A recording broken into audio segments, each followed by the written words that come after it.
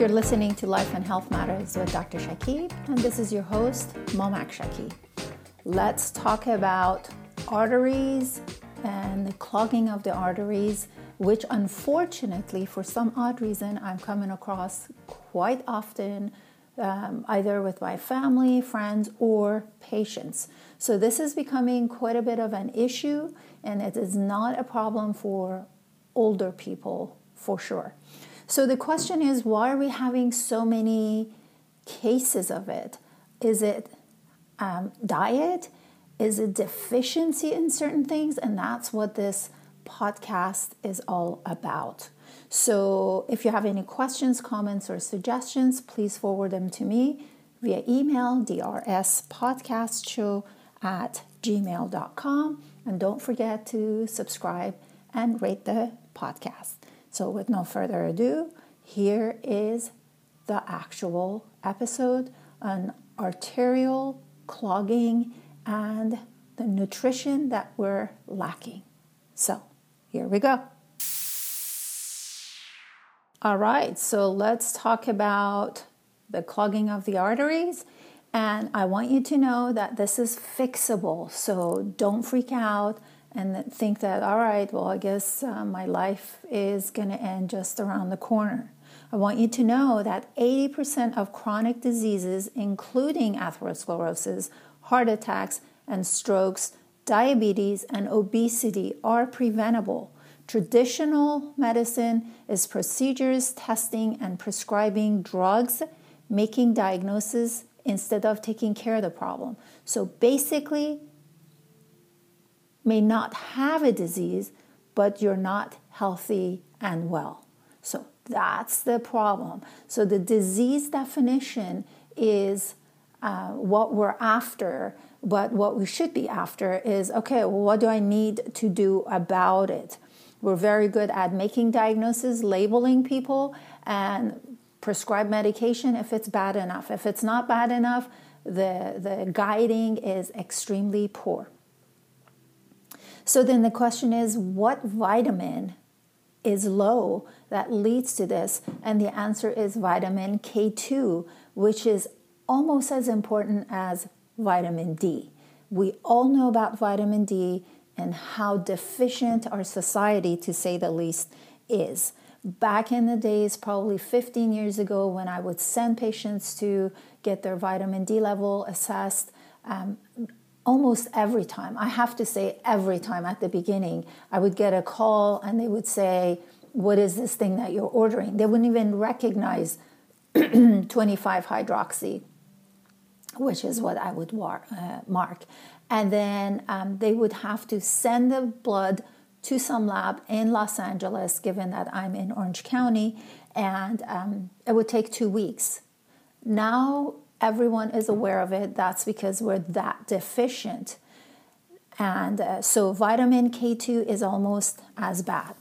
So there are two kinds of vitamin K, vitamins K1 and K2. They're part of a family, but they're very different in their activity and function. K1 is found in green leafy vegetables. It is fat soluble, which helps in production of coagulation factors. So what makes your blood stop bleeding, your cells, your body stop bleeding, in other words, stops coagulation factor, facilitates the coagulation factors, is vitamin K1. That's why when someone's on a blood thinner like warfarin, they need to be careful not to take too much vitamin K1. So that's K1. Then K2 involves two enzymes. One is called MGP, which stands for matrix glutamic acid protein. And now glutamic acid is brought into the cell in the wall of arteries, and then it binds to calcium and removes calcium from the blood vessel lining. Vitamin K2 then helps integrate calcium into your bone matrix. So grabs the calcium from your blood wall, from your blood vessels through the lining of the arteries, grabs them, and then takes them to the bone matrix. The other enzyme for K2 is called osteocalcin, which helps cement the calcium in place. So K2, without it, the transfer of calcium from your arteries to your bone cannot occur, which raises your risk of arterial calcification. There is a Dr. Goodman who is freaking amazing expert in cardiology and someone who's worked with pioneers in cardiac disease and transplant surgery. So this guy knows his stuff. He says there is so much information showing the relationship between osteoporosis, which is not having enough calcium in your bones, and having an increased incidence of heart disease. Obviously, we're talking about vitamin K here. What's actually happening, I think, he says, a lot of patients are vitamin K2 deficient. So now I tell all patients, especially when they have risk factors for calcification, you've got to take vitamin K2 when you take your vitamin D and your calcium and magnesium, because we need to make sure that the calcium is going where it's supposed to be. So there is some misinformation about calcium because people think, especially women as they get older and they're more like almost menopausal, they think they need to take calcium to prevent their osteoporosis, which is far from the truth. The issue here is your body needs to recognize where to get its calcium from. It's not deficient per se. And if you don't give it the tools necessary to recognize the calcium and put it in the right place, calcium ends up being in your kidneys. So it causes some kidney issues. Things don't happen in the world. I mean, in nature, we were not initially taking vitamins. We're not talking about 10, 15, 20 years ago. We're talking about generations. I mean, like 100 years ago, because our soil had the nutrients, our plants provided nutrients, our foods were produced by nature instead of a flavoring company adding their flavors to the garbage that they genetically modified, produced, and then they basically make the crap taste amazing and then feed it to you, and then that's how you end up with a deficiency. So here's a catch in this society: when someone has atherosclerosis and their cholesterol is high, and they're saying, okay, well, your cholesterol's high, this is going to happen. Number one, cholesterol, 65% of your cholesterol is made by your own body, so it is not something that if you have an increase in it, it's not because of your diet as much as it's a signal for inflammation. That's why when we order blood workup, we also order C-reactive protein or CRP. C-reactive protein is not for cholesterol, it's for inflammation. So we need to get our facts straight. There is so much misinformation.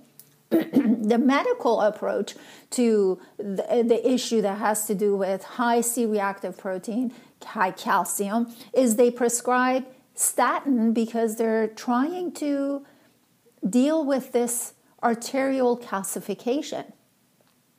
Statins may increase arterial calcification by depleting vitamin K2. So it's like, wait a minute, you're giving me statin, but it's taking away the very thing my body needs to prevent calcification. It's absolutely counterproductive. According to the Journal of American College of Cardiology, statin drugs may increase calcification into arteries, and according to expert view of clinical pharmacology, statins deplete vitamin K2.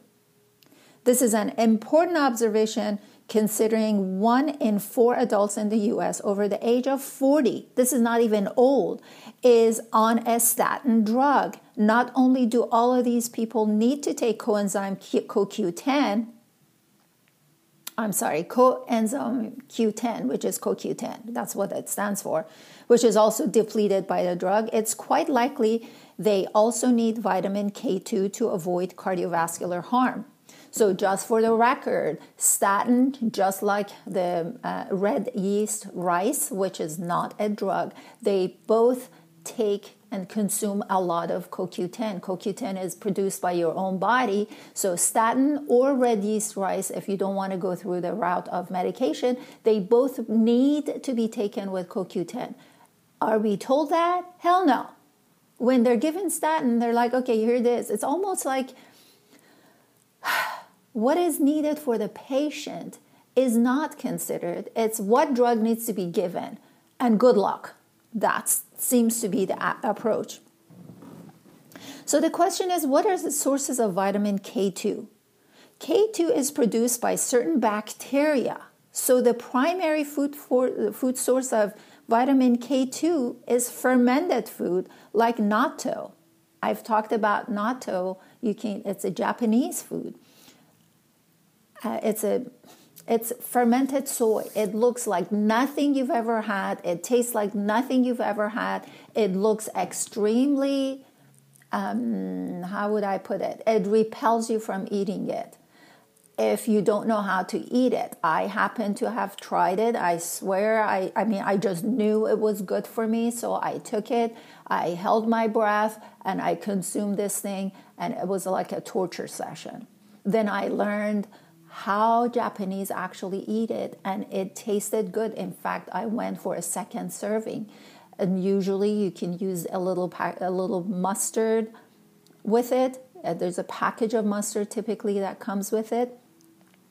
They have natto already in small packages, typically with mustard in the package.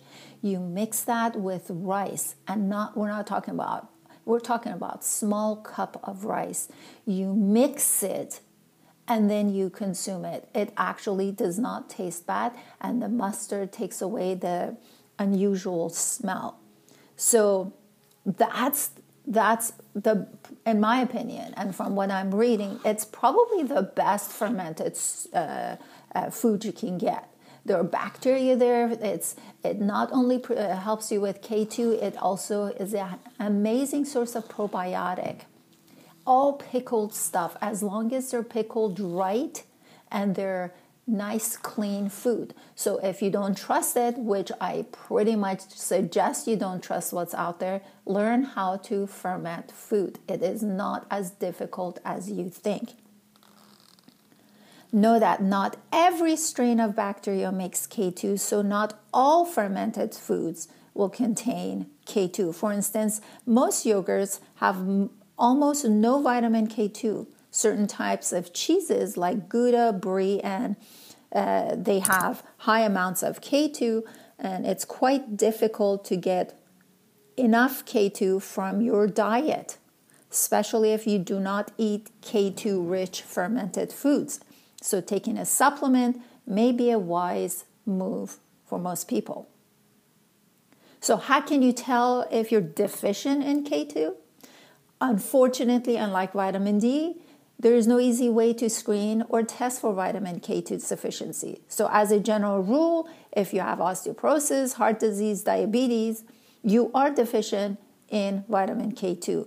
If you do not have any of them, but don't eat certain fermented foods like natto or vegetables fermented using a started culture of vitamin K2 producing bacteria, like I said, cheeses like Brie and Gouda, which are super high in K2 and about 75 microgram per ounce, and grass-fed organic products like egg yolks, butter, dairy from pasture, not free range, pasture-raised animals, then more than likely you're deficient. I suggest let's just go take it.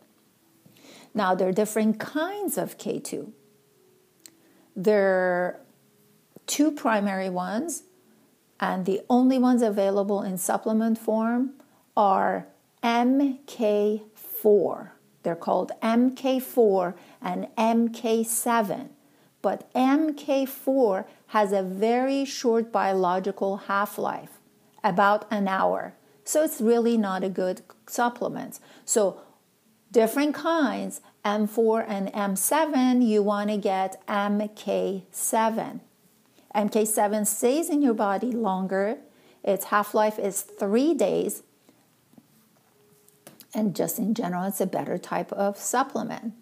Research has shown that MK7 helps prevent inflammation by stopping the monocytes, which are the pro-inflammatory markers produced by white blood cells. So there are different kinds of white blood cells. One of them is monocytes. Monocytes actually create inflammation, and MK7 prevents them. So you may ask, well, why does the body even have white blood cells that are supposed to defend you?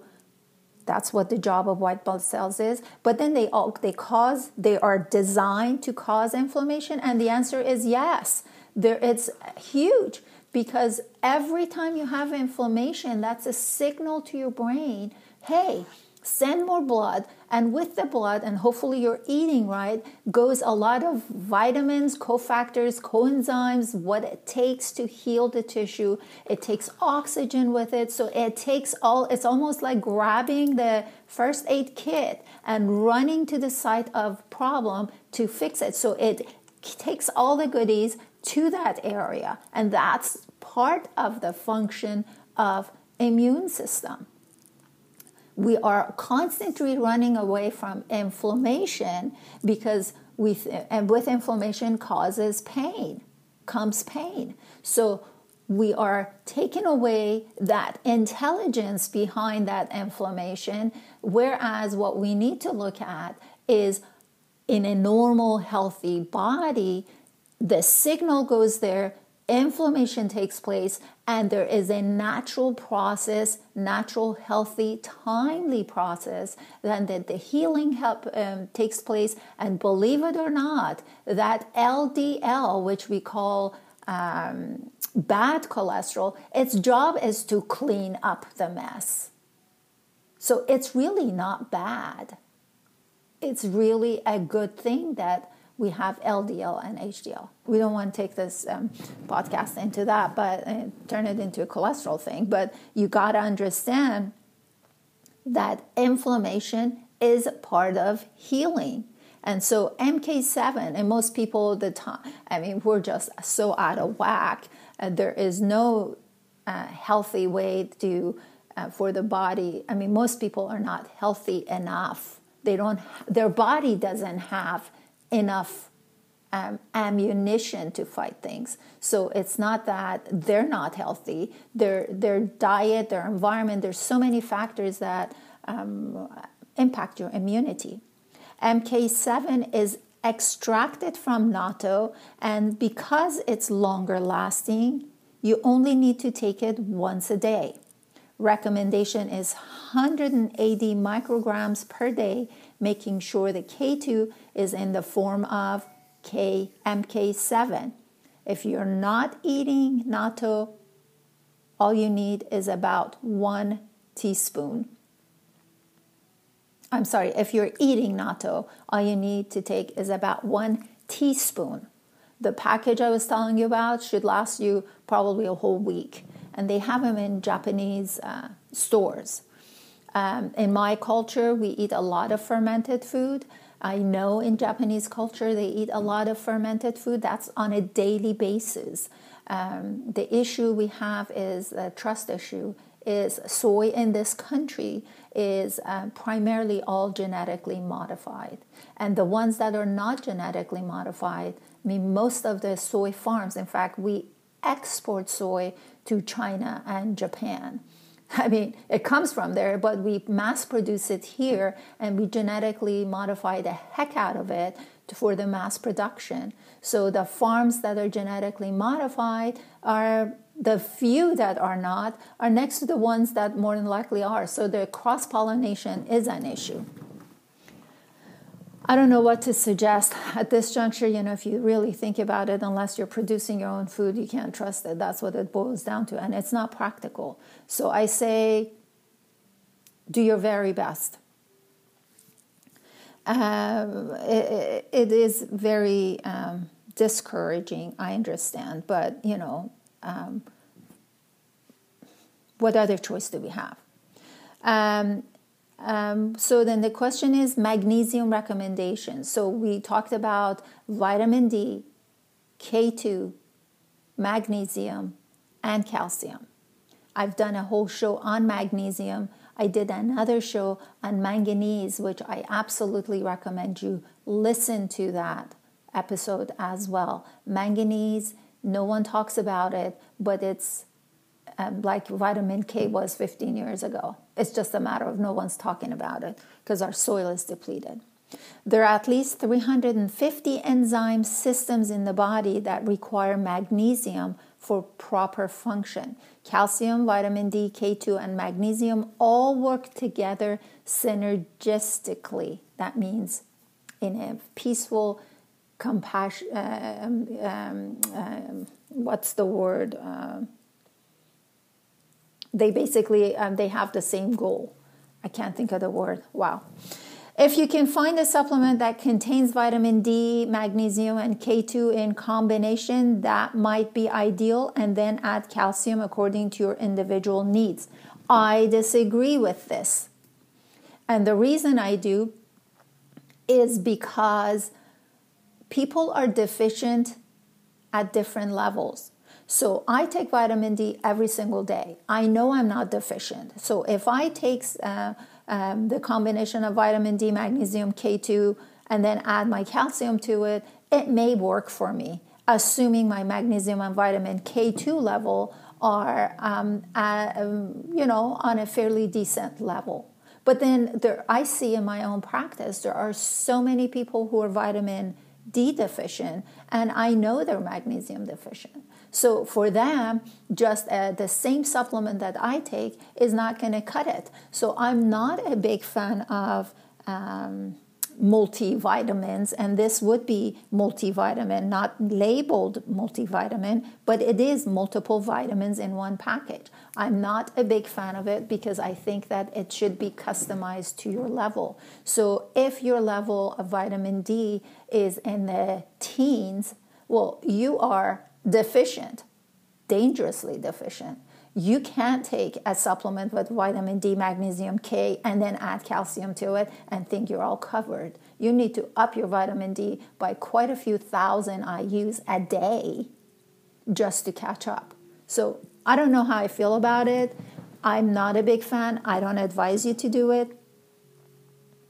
One way to get your calcium from your diet that doesn't cost you a fortune is to pulverize eggshells that are organic. So I've done a whole show on eggs. I advise you to search under the library of, if you've subscribed to my podcast, I know you can have access to it. I don't know how it works if you don't subscribe. Probably you could have access to it. By the way, all of these are on my website. I'll put the website in the show notes. You can access it. And then I have the podcast. Every single podcast is on my website. And you can just go through and see which ones you want to listen to. But I did a whole show on eggs and the scams, cage-free, free-range. All of this is just BS galore. They just label things. They just add color to things like nice green, grass green, makes people think it's organic. This is all PR work, which is a beautiful science. But don't get sucked into the crap they're trying to feed you. Look for the quality. Cage-free doesn't mean anything. That just means garbage. That means we're trying to play with words. So where's a good source of eggs? I would suggest go to your local tack stores. Yes, that's where they feed, they tack and feed stores for animals. A lot of times people who have eggs, they have chickens that are free-ranging, truly free-ranging, and eating quality food. They bring their eggs there. Farmers market is another great source. Just to let you know, with eggs, they probably wash it. I don't wash the eggs that I have. I have chickens, and they can last up to 2 weeks on a kitchen counter at room temperature. So I don't wash them. I have seen unwashed eggs at farmers markets. So those would be ideal. That just means that this is legit, more than likely. And again, I say more than likely because people lie too. So, they could be keeping the chickens in a cage and in their backyard and then bring it and feeding them garbage and selling the eggs. I doubt it with farmers market, but that's always an option. I honestly don't trust anyone when it comes to these things. It's just nonsense what people do to make a couple of extra dollars. It's just ridiculous. So you can, and for the source of calcium, what you want to do is you want to get those eggshells. Obviously, you wash them, then you put them in the grinder and you finely grind and you pulverize it, and then you mix it with your smoothie or whatever. That's a great source of calcium. This is not how I consume calcium, but just because I don't want to go through the process. But my sources of calcium, natural calcium, is reliable. It's my own source, and that's definitely something I feed back to my animals. I just don't need to pulverize it, so one less thing for me to do. Make sure that, once again, the eggs are organically raised on pasture. The only people you really need to be concerned about taking too much magnesium are the ones with kidney failure. So magnesium can come in different forms, like magnesium threonate, glycinate, citrate, and dimalate. I did a whole show on magnesium. And so you have a magnesium malate, you have magnesium threonate. The difference is threonate is more for memory. So magnesium is needed. There are different, goals with it. Unfortunately, I wish we didn't have to even worry about these things because our foods were great. If you decide you want to do something about your diet and really want to mass produce for your family vegetables, I did a show on my podcast where I interviewed, I forget the gentleman's name. I think his name was John. I'll make sure that I'll put down the episode number or the title in the show notes. I need to do a little research there. But it's definitely a very successful, very well reviewed system of mass producing your own vegetables. Just read the show notes to learn what episode it was so you can listen to it. At any rate, we have reached the end of this short podcast. I hope you enjoyed it. Listen, the purpose of this podcast is not to freak you out. It's to bring the importance of what we're lacking that no one talks about or hardly anyone talks about. So you can do something about it now. That's all. So don't freak out. Stay calm and chip away the problem until you get to the solution. In general, try to stay focusing on how nature presents things. Stay as close to that natural presentation of the food source as possible. So when we overcook, when we fry, when we add flavoring, all of those take away from how nature initially presented it. Try to stay clean with your food. Be close to the sources. Do your investigation. do find out where your local natural resources of food are and support them by purchasing from them. That's my recommendation. Once again, thanks for listening. If you have any questions, comments, or suggestions, send me an email, drspodcastshow@gmail.com. And until next time, have fun.